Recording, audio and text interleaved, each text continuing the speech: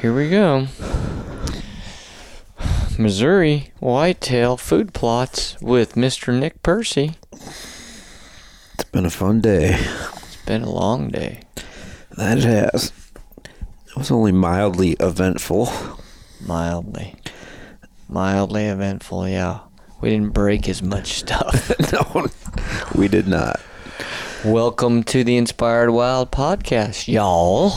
We are here in the Show Me State in a little motel room. Nick is right now taking his boots off. How's that feel? Oh, feels good. And you, I think you brought in some of the food plot soil as you took those off. The dust when I dropped them. You know, for those of you guys listening that are Western hunters and think, oh, another podcast on food plots, you guys just bear with me because this is something that is, being a Western hunter, I didn't grow up doing this. I didn't start hunting whitetail till I was 33. And, you know, it's addicting. It's something that it is. Here we are in August 2nd, 3rd, today's the 3rd, sorry. Went to Kansas, put food plots in, now we're here. And what's crazy for me is the difference of topography and vegetation. Yeah. And we're 3.5 hours away from where we were. So you got the Flint Hills of Kansas. You know, still got some rugged country, but it's a lot of big pastures, some ag, some wood lots, and then we come here. And we got, I think that one wood lot there in Ravenswood is 600 acres of wood. Yeah, it's 600. Yeah. And then we do have some, you got corn, you got soybeans, but we still got draws, but it just seems thicker. It seems, you know, more... The Midwest is definitely packed full of trees. Yeah, and the undergrowth and all that stuff, but bedding area, you know, it's just phenomenal. Today we met up with AR.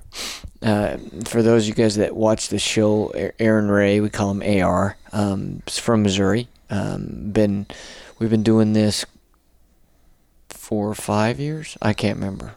We've been doing this a little while, and what we do is we actually help Leonard Nelson and his family do the deer habitat, the management for their property. They're not big-time hunters, although they're all hunters, but they're not big-time bow hunters, I should say. And so for them, a lot of it's just about rifle hunting and that's fine. There's nothing wrong with that.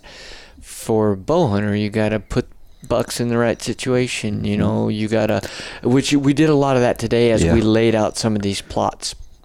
And just to give you a little history, this is these plots, all of the plots we did today are existing, meaning that we've done them in the past, but every one of them was expanded. And so they were larger. Maybe it was a half again as large, or maybe just a third as large, but everything was enlarged. Enlarged. Yeah. And let's start with the Quarry plot. Nick, talk a little bit about the layout on that and what we did in there and why we did that. I can add in a little bit of what I've seen as far as deer movement during the rut through there. But yeah. So that was the first one we did this morning. Yeah, that particular plot is kind of an L shape with a couple extra fingers sticking in the middle of it, in the middle of the L. Real shaded areas, which we chose to go with the killer food plot, deep woods in those, because that'll grow down to 2 hours of sun. In the primary L area, we did climatize and carnage. In that particular plot, it's a roughly a 1/4 acre plot, so it's not real big even with the fingers, but it's ideal because it comes right off the back of a cornfield, which is successfully planted this year in corn. Very successful. It's about 9 foot tall, and it transitions right into a ladder stand there, and then down it's actually up above that rock quarry there, and I don't obviously have a whole lot of history. I know I've been helping you guys with the plots a little bit, but not on site. So this is my first year here, actually on the food plots, participating in the planting, and it was eye-opening. This is a challenging plot because we call it the quarry because it's literally off of an old rock quarry. If we would go, that's to the west. If we would have gone to the west more, we would have fallen off a large cliff that, of course, you can't see because of the cedars and the stuff that's grown up in the vegetation. And that's a lot of rattlesnakes in that area. I found a few little ones today, got chopped up in the tiller. But what there's soil, but there's a lot of rocks. So as we turn that soil for the first time this year, it seems like every time we do it, we got plenty of soil, but there's all these rocks. And so I don't know how long we walked around just picking up rocks and chunking them. But we ended up getting a pretty good turn, probably 3 to 4 inches maybe at some places of good soil, and it's dry. It's pretty dry. So we started off again with the retain, put it down just with the cedar, and came in with, on that plot, we did Groganics and lime. No, we didn't need lime. We didn't need lime. No, we actually did soil tests this year for you, and you were at 6.6. So we were need it. Plenty with the lime, and then AR came in with what was unique. I'm not sure that's the way I want to go in the future. But he had a skid steer. Track with tracks, with a tiller on the front. The problem is if you've ever run a bobcat or a skid steer, you're behind you don't see so good. But he had to back that whole thing out, so he was literally taking 6-foot swipes until he did it. So the tilling was really slower than what we had in Kansas because we had the tractor, and that tiller was 8 foot, 9 foot across. I don't know, a little bigger. So you're getting more bang for your buck. So but he tilled that fertilizer, and he the Groganics and the lime and the retain in, and then we came back in, we sprayed it with the Defender, which again is more of a soil enhancement, like we talked about on last podcast, with putting the good bacteria, all of the stuff that's really going to help that soil develop. And then we came back, and we've got our deep woods in those shady areas. And did we do any Border Patrol? Yeah, we ran Border Patrol.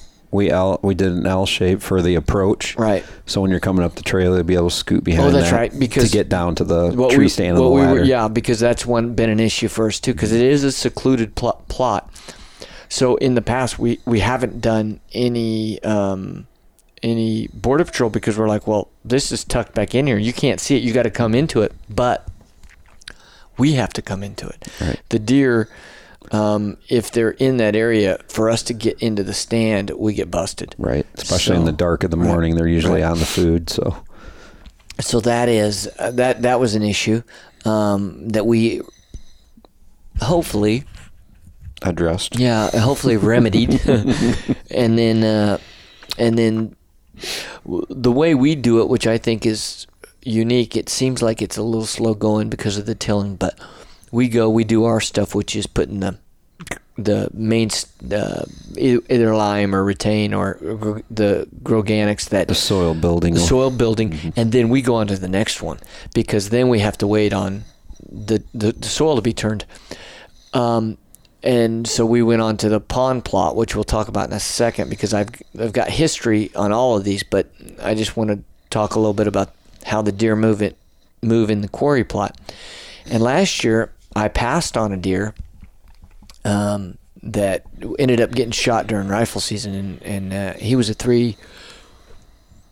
We're pretty sure he was a 3-year-old, and he actually was a better scoring deer than the deer I ended up shooting, but I shot a 4-year-old, just waiting on those, the age. And how he came almost skirting the quarry, and he checked around. He didn't stop and eat, but he was definitely checking that plot and then went on back through. I've seen deer also come the trail we left to go to the pond plot. They'll walk up that trail and come in. I have yet to see a deer come out of the field. I've seen them skirt inside the field, but I've also seen them come like they're on the edge of the field, but instead of coming in, they just crossed that opening and kept going. They were just skirting the woods is probably what they were doing. Well, I noticed with that corn that's in there, it acts a little bit like Border Patrol does, and it's creating a tunnel between the edge of the woods and where the planting is. And it seems like a likely spot for them to sneak through. Yeah. And last year it was beans. So, of course, all of that is down. All of that is harvested by the time we get there. We're hunting. It's all cut. So, it is definitely looks different than how it looks right now. Yeah. But so we moved on. The pond plot sits off of another big field. There's beans in it this year.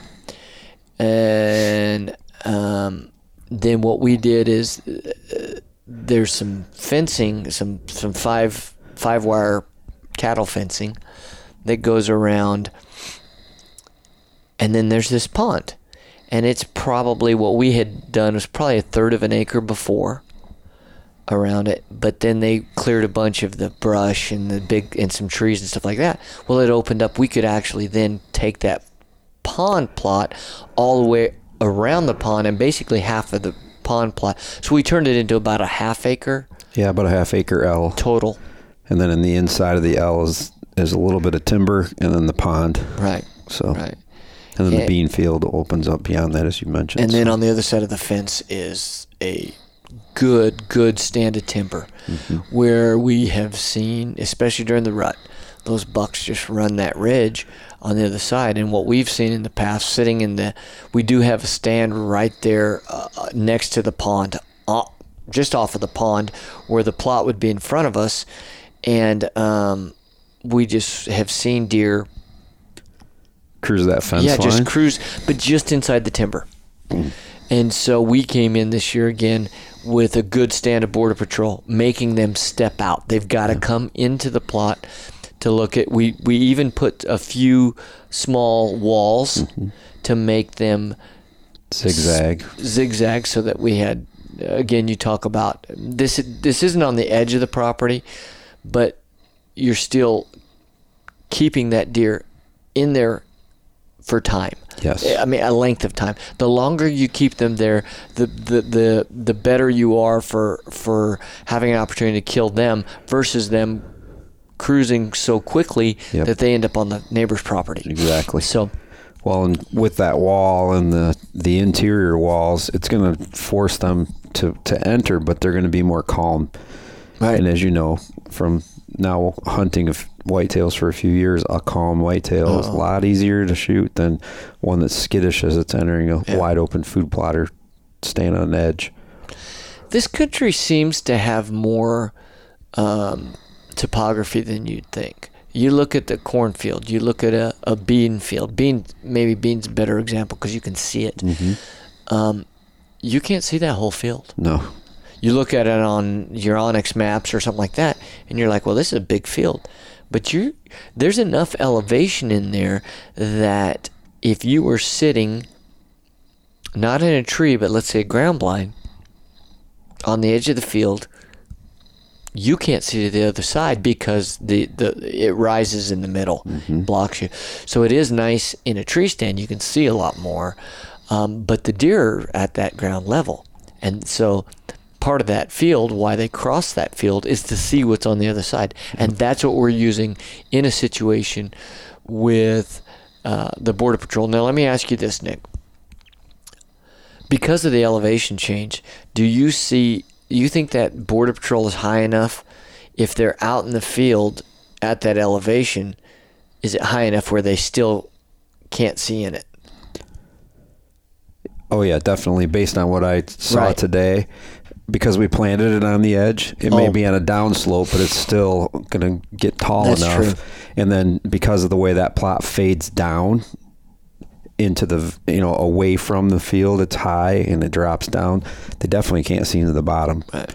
And both ends of the L are close to field and or woods, and then they drop down into the middle, kind of, I guess inverted V, if you will, but that forces them to have to go down and check that bottom area. Right. And we did put a few walls on that leg that butts up to the opposite side of that pond.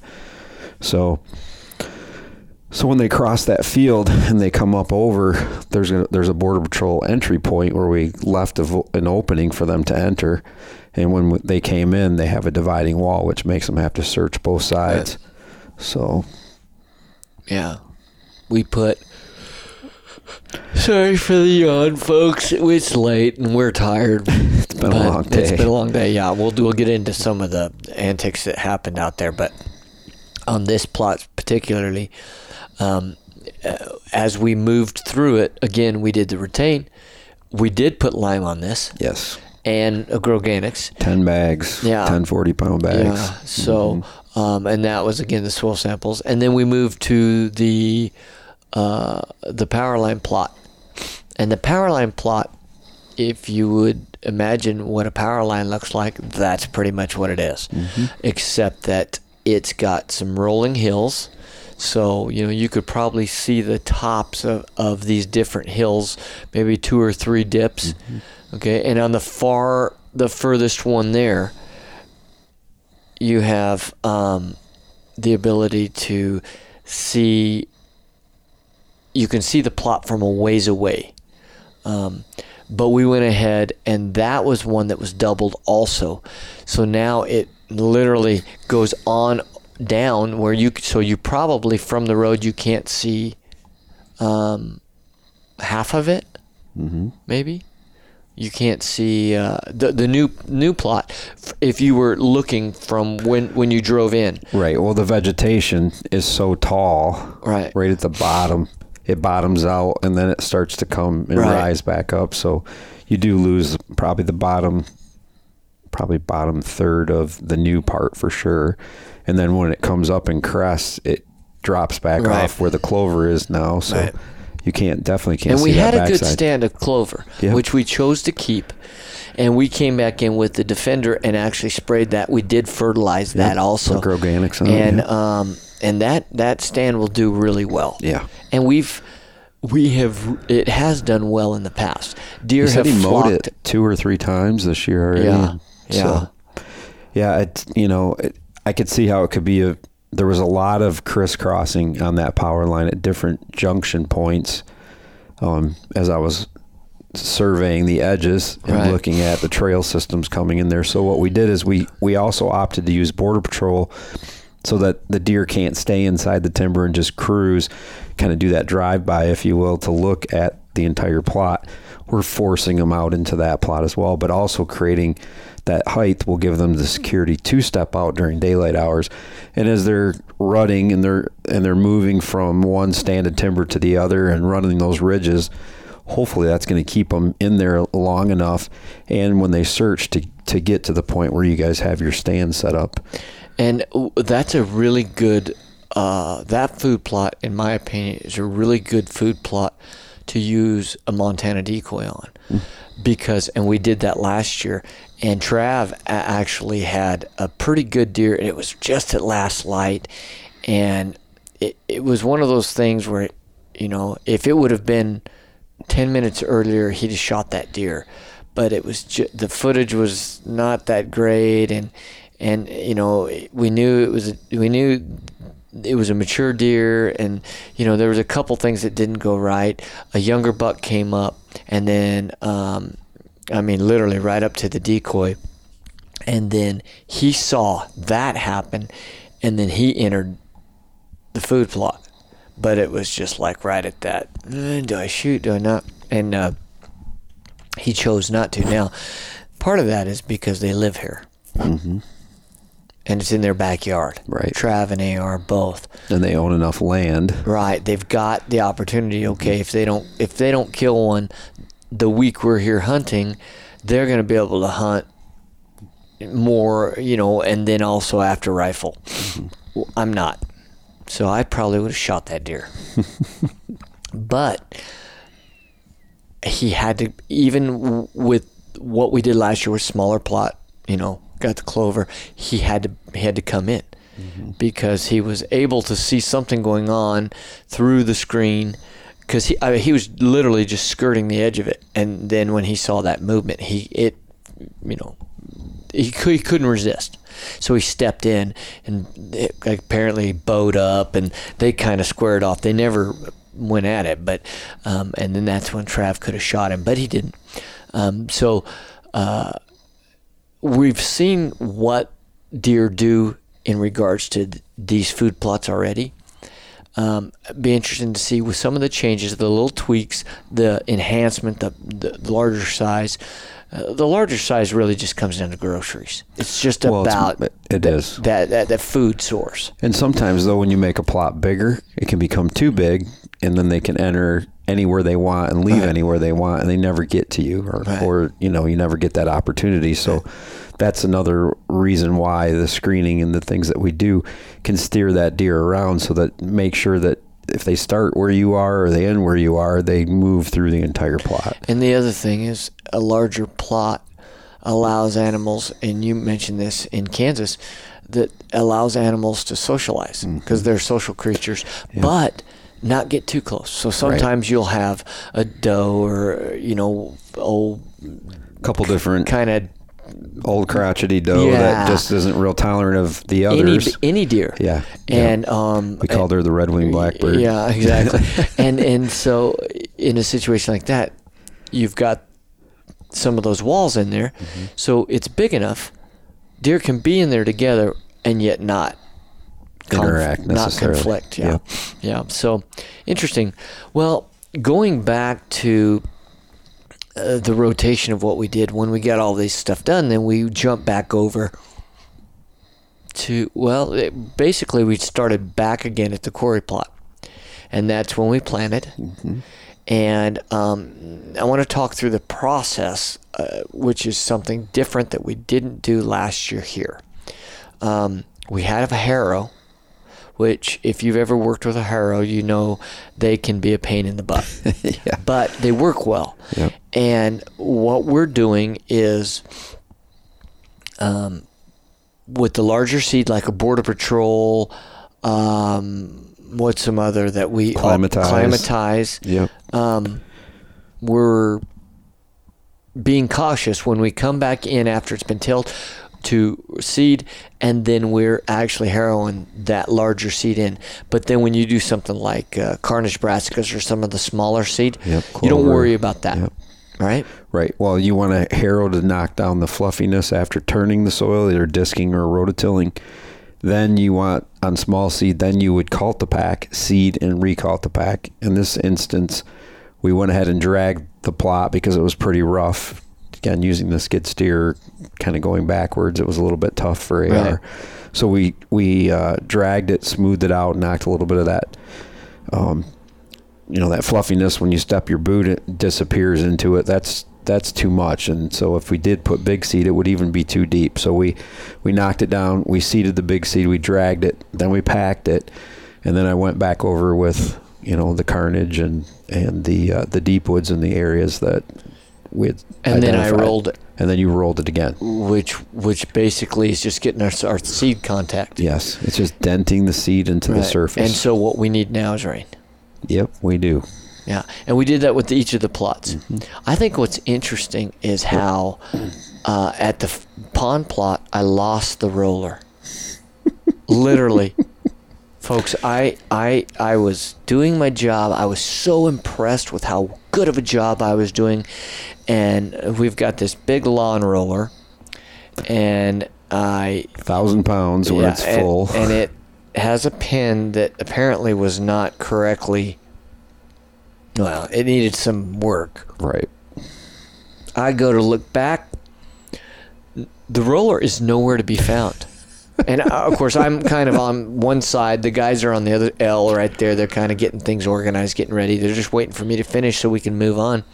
And I come around the corner, and I'm rolling and rolling, rolling. You know, got the four-wheeler and low and four-wheel drive because it's pretty heavy. We didn't get the whole story till dinner, by the way. Yeah, that's the true story. What they I didn't tell them. What all they saw was I came up and said, "Hey guys, the roller kind of rolled into the woods. Can you help me get it?" I think it was more like, "Hey, I need some help over here." Yeah, I did. So I made this corner, and I just happened to look back, and there's nothing behind me.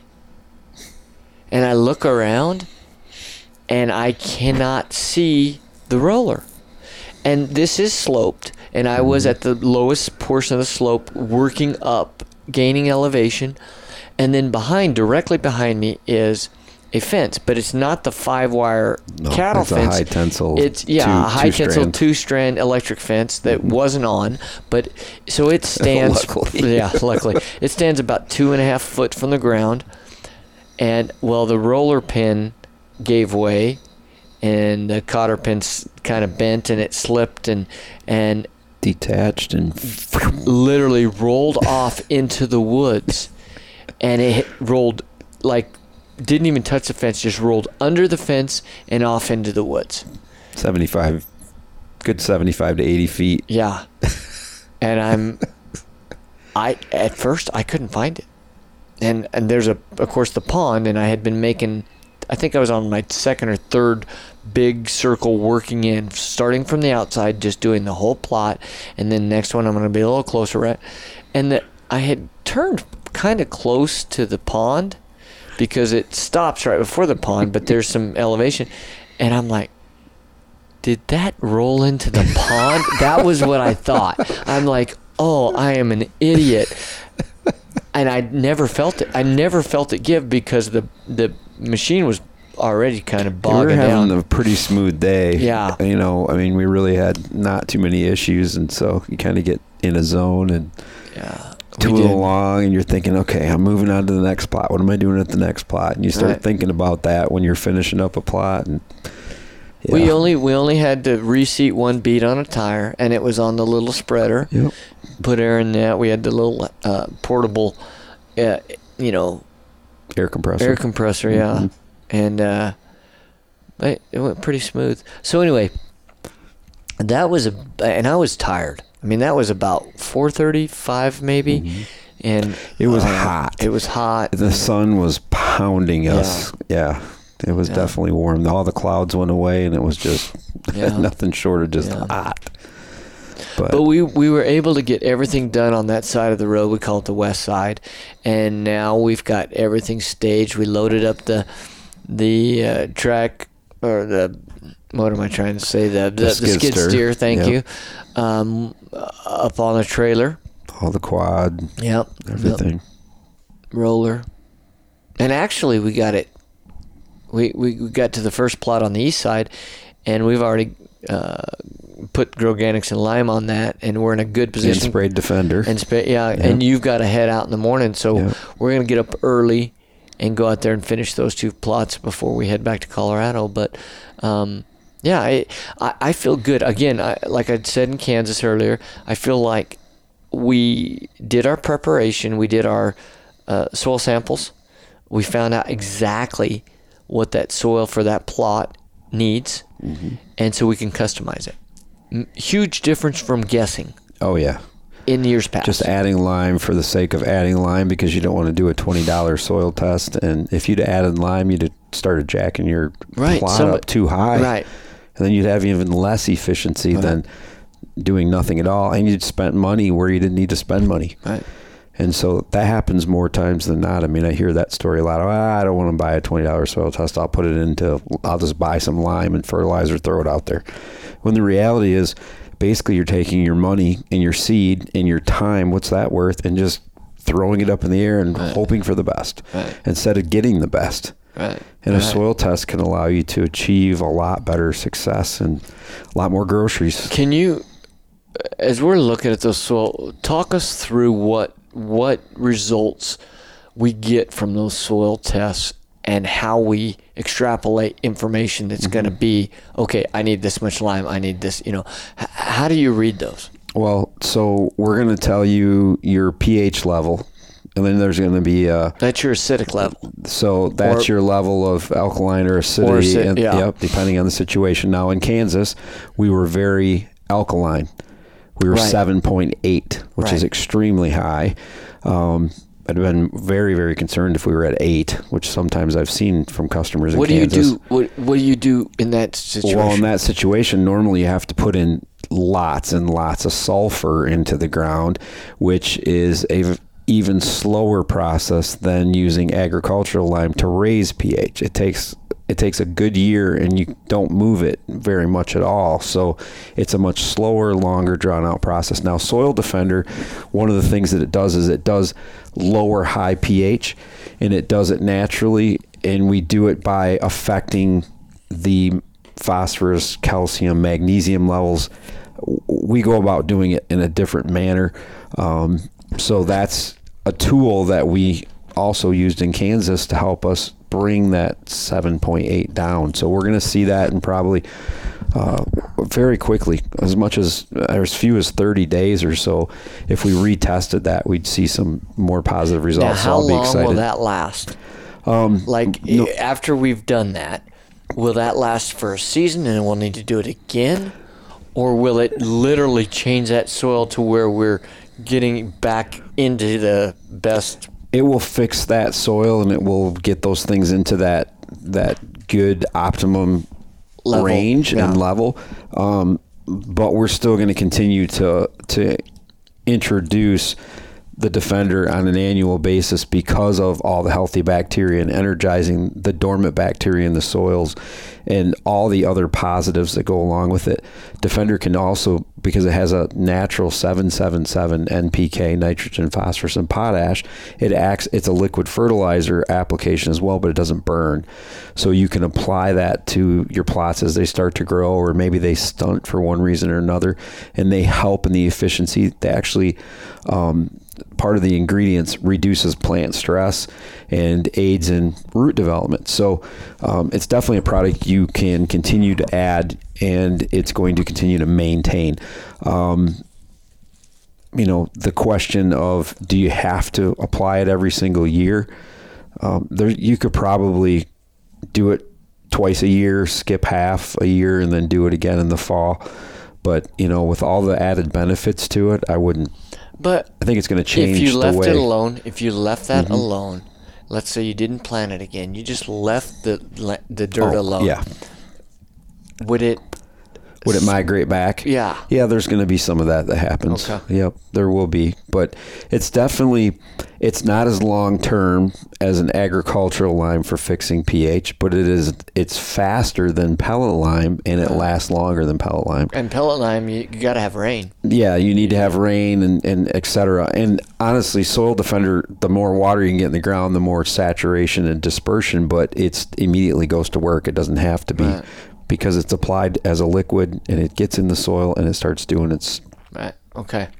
So, in a situation where I'm looking at this soil sample, and it has magnesium and what phosphorus and calcium, and it's given me all these. Mm-hmm. I mean, does it need to drink milk, or So calcium? In our soil test result, we try to make it a kind of a simple, keep it simple kind of situation. So we have very low, medium, optimum, high, and very high. And so there's a bar, and it will show you. And and there's a color change. So if you're in the red, you're very low, and you need to fix that. For instance, on phosphorus or calcium. As you go down, you're also going to see organic matter, because organic matter is a huge piece of the soil health and its ability to hold and retain moisture and nutrients. The higher that level, the better you're going to hold moisture and nutrients. Well, below that, you'll see soil fertility guidelines or suggestions of basically how to go about amending your soil. The first thing is it's going to show what is required for lime to fix the pH.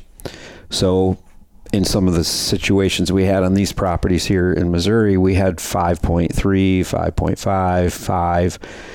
And so in the situation where we had 5, it needed 7,000 pounds of agricultural lime, right? And a ton, 2,000 pounds.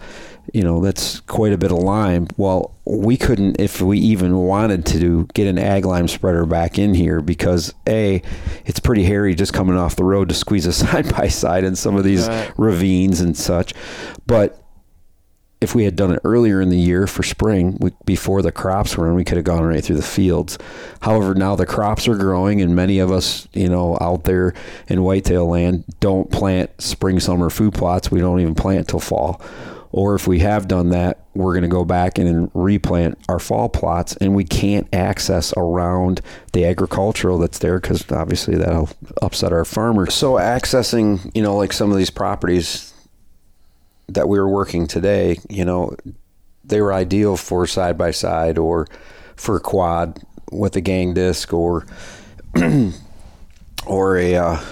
small tiller on a small tractor, but you're not going to get a large tractor back in there. So, sometimes you have to be flexible in what you can do at certain times of the year and of course be respectful of that farmer's field. So we had, we definitely have had to be pretty resourceful in the last few weeks working together and getting the right equipment in there. And, when I'm at home or I'm out in, when I'm bringing my equipment along, which I didn't bring this time, I have everything I need. I have duplicates of every piece of equipment I have. And so, but a lot of people out there don't have $50,000 tractors and all the implements and toys, but that doesn't mean you can't be successful in food plotting. Right. And just so people understand the way we're doing it is in situations like Missouri, AR went ahead of us. He sprayed the weeds with a Roundup ammonium sulfate mix, because we need that to be done about a week ahead of time. Mm-hmm. So he went over, he hit all the plots, basically was able to kill the grass, the weeds, all of the stuff in there. So we're not having to fight this huge bounce back of weeds. And we probably will have some weeds because when you turn the soil, you're going to end up, reintroducing the dormant weed seedlings laying there. But it is the end of the season for a lot of that stuff. Right. So that's good. Yeah. And then AR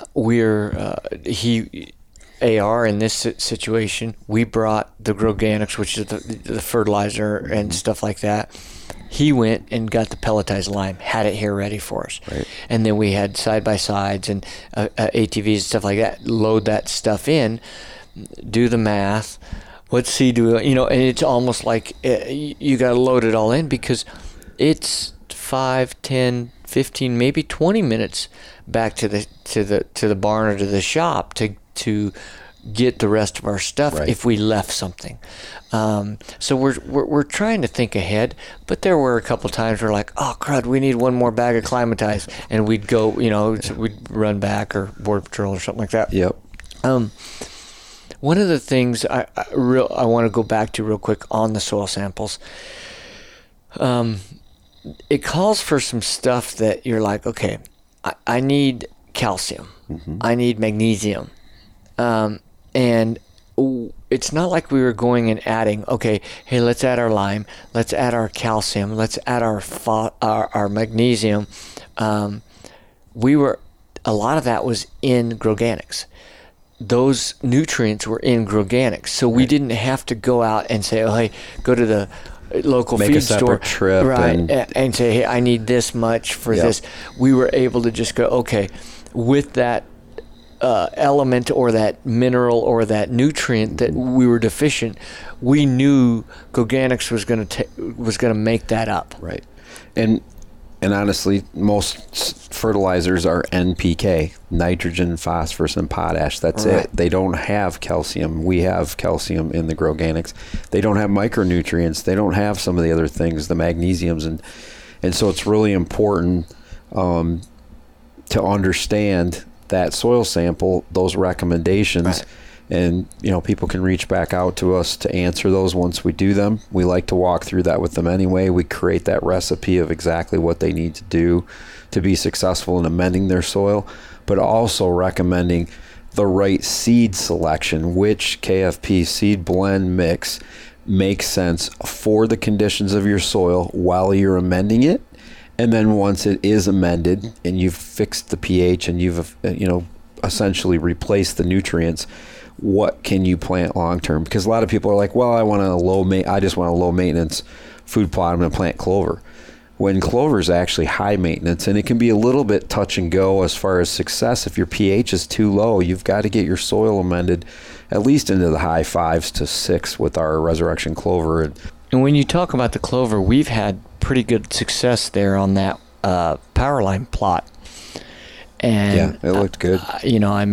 This is, I think, is the third year we've had clover, and we didn't even kill it off. We did at the pond plot because it just wasn't doing well. Well, it was growing, and it literally was a 5.3 pH there, right? Which is, it should not even. Most of the time you're not going to grow clover at that low pH. Now our stuff is very, very high end premium seed, and we don't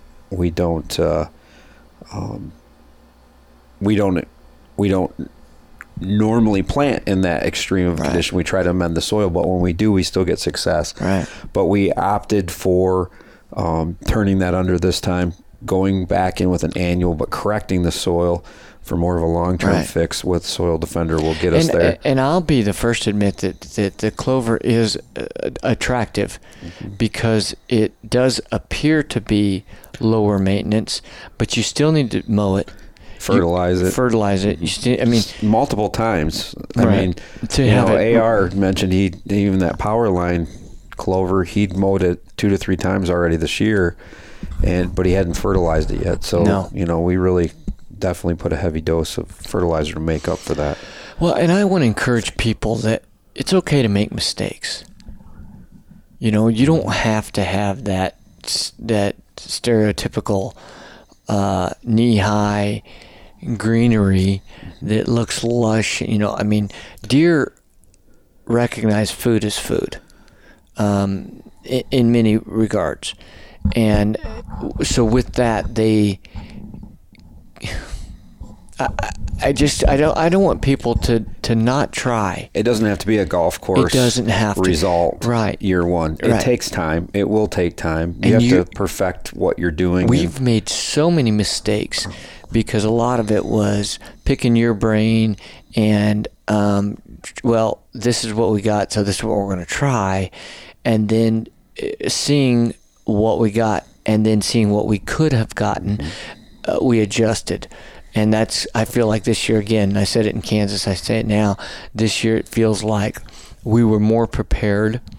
Definitely. We definitely had a plan. Part of it is, how did the deer move through here? And when you put a food plot in, it's almost like you're changing the landscape a little bit, because now there's a food source where there wasn't.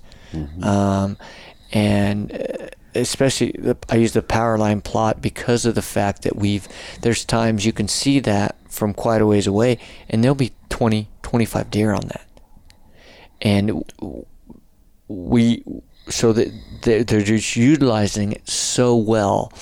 And then it'll be interesting to see what we do now that we've not only maintain the clover that they were using, but we've introduced other food sources, and and amended the soil correctly, and now we just need some rain. Yeah, and we added White Rage and Climatize in there, which is going to give us really good complement to the clover for proteins with our Climatize with the climbing vining pea, forage soybean, and buckwheat for early bow season, which is ideal for you guys, being that you're not the rifle hunters there.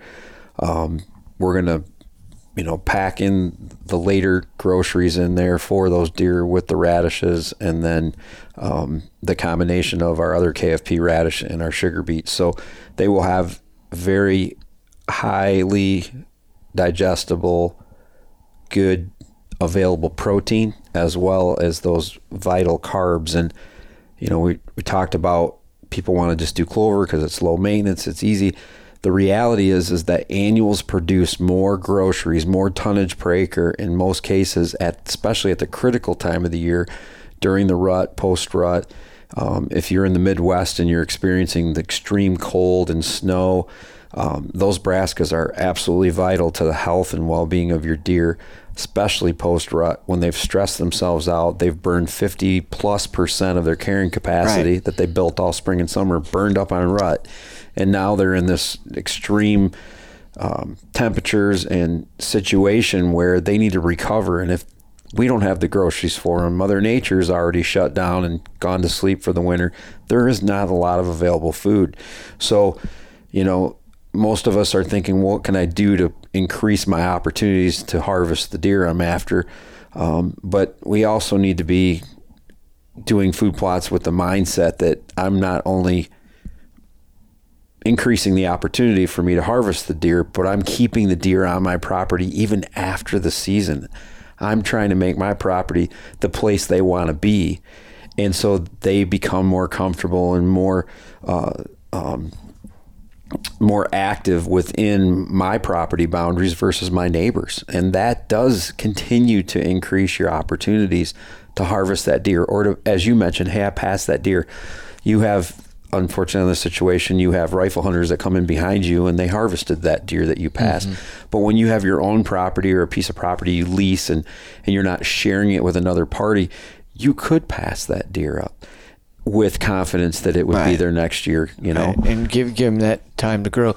I think if you talk to people that consistently kill big deer, especially in the Midwest, they'll tell you that big deer killed after the rut on food sources. Yep. When they're trying to replenish all of that mass amount of energy they expended during the rut, and people kill them on food sources.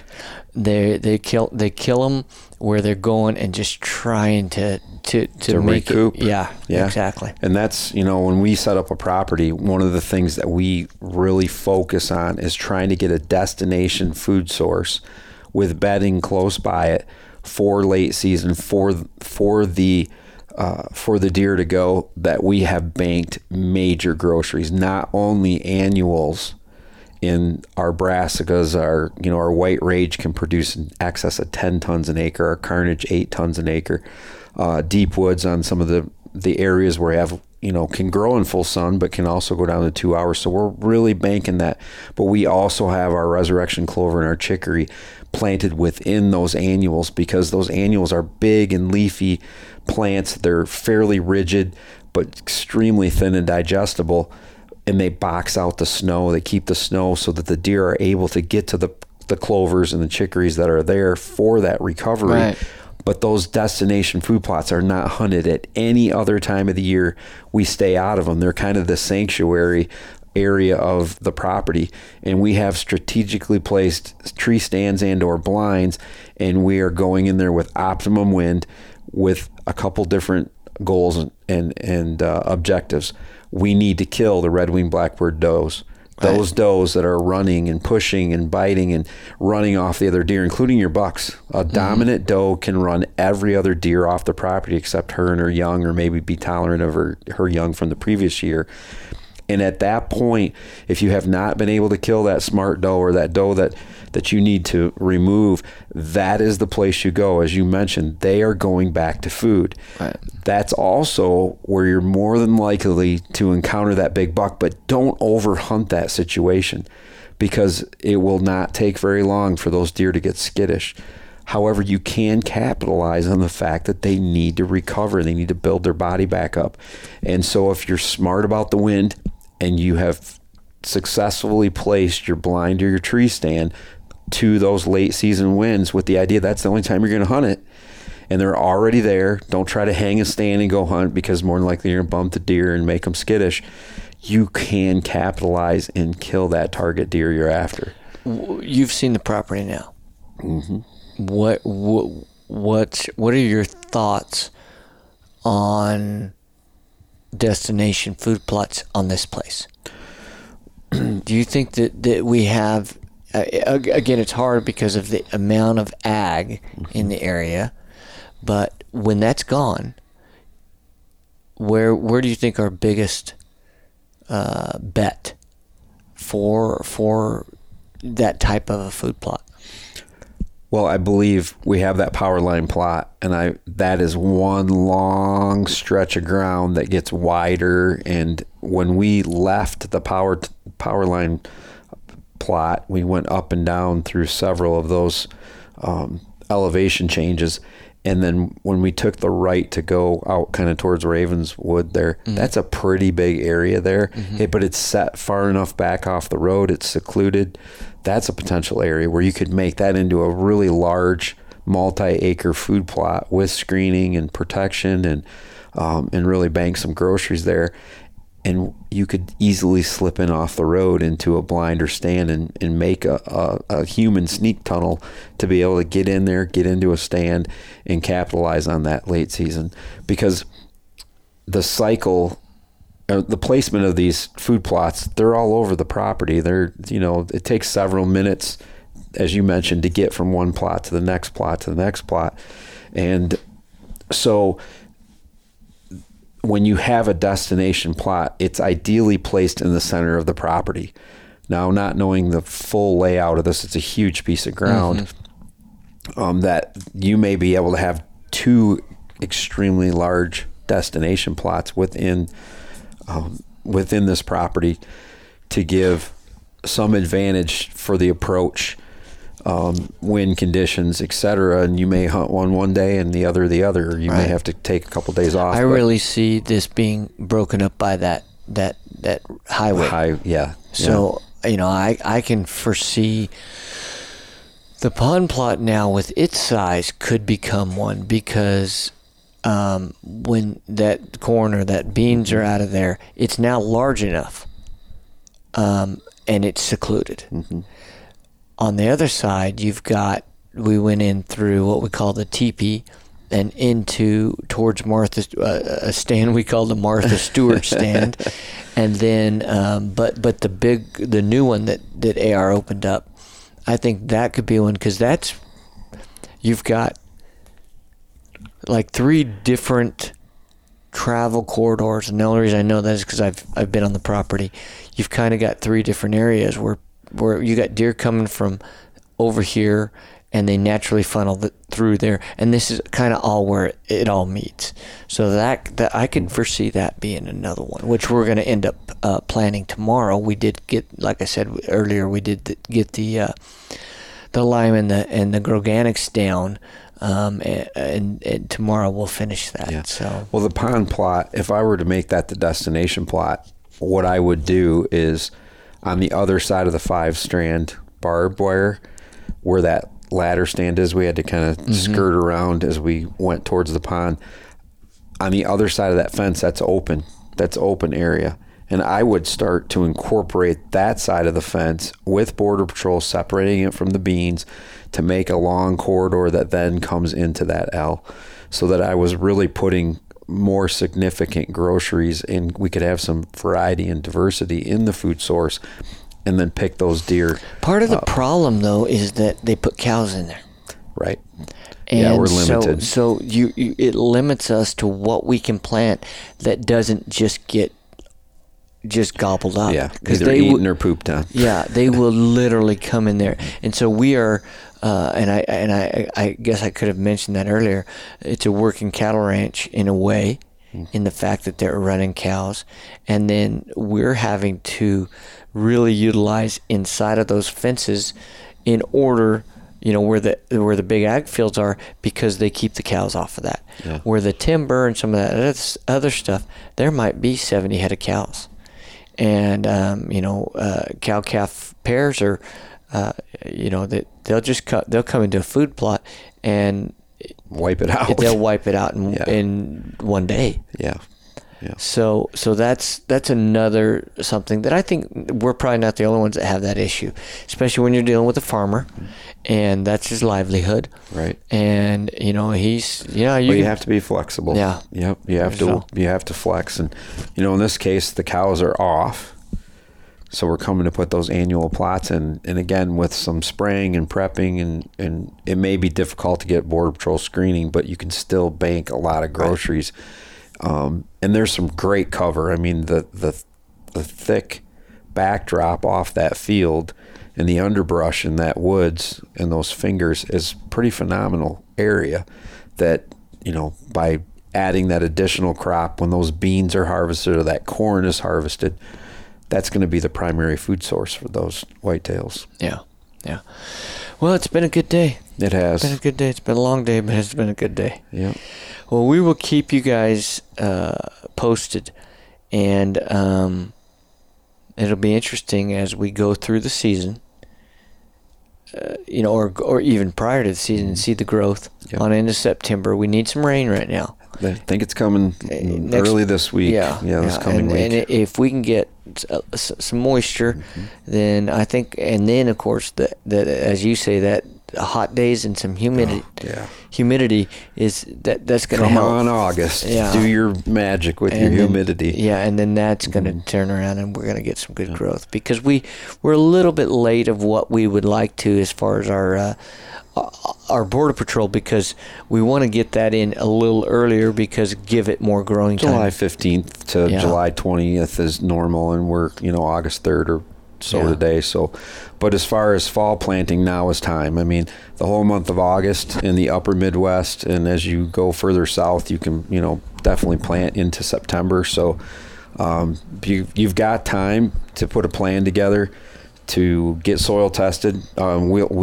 We literally turn soil tests around in 24 hours after they receive in our lab. And so, don't skip that thinking that you don't have 1 or 2 or 3 weeks to wait for the normal extension to do it for you, because that is how long they take. And I don't have time for that. When I'm doing plots, I'm going to customers, I'm going to spray, I'm pulling soil samples, I'm sending immediately to the lab, and 5 days later I'm there, we're there putting the plot in. So we understand your pain, and we understand your time crunch. A lot of you are coming off summer vacations and other things right now, and you're trying to gear up for hunting and get the kids off, getting ready to go to school later this month. And there's a lot of things always going on in our lives. And so we can help you with that, get that soil pulled. Even if you're going to the property, haven't got the soil test, we'll get it to you within a couple days. We'll mail it out to you. Grab the soil. We need at least a full sandwich bag, full to the top. And we mentioned this in the last podcast, but to pull a soil sample, pull it in multiple spots, put it in a 5-gallon bucket, mix it around within each food plot, and then put enough to fill a large Ziploc sandwich bag. And then when we send you the soil test kit, you can transfer that into our collection envelope. So no need to wait. If if you're worried or the optimum conditions are there, grab it. Don't think just because it's close to the last one that you don't need to get a soil sample there, because we saw in the Powerline plot, the new area that AR opened up, it was almost like it was a totally different. Right.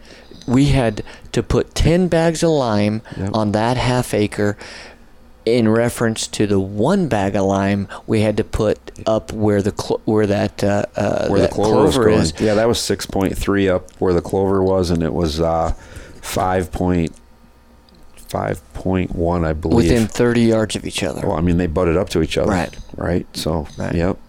Yeah. So, well, as always, we want to encourage you guys, questions, comments, whatever, get a hold of Nick, Killer Food Plots on Instagram, Facebook.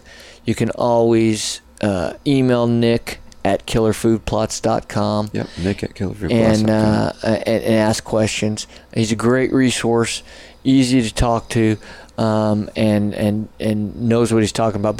But you're passionate about this. Yeah. This is what you're passionate about. It is. And so it's different than just a job. Yeah. So it's fun. It's fun to talk and it's a strategize. 29-year passion. Yeah. So, well, thanks for listening, and we will keep you guys updated on how things are going. And as always, get out there, find what inspires you, find your wild, and embrace it. God bless. We'll see you down the road.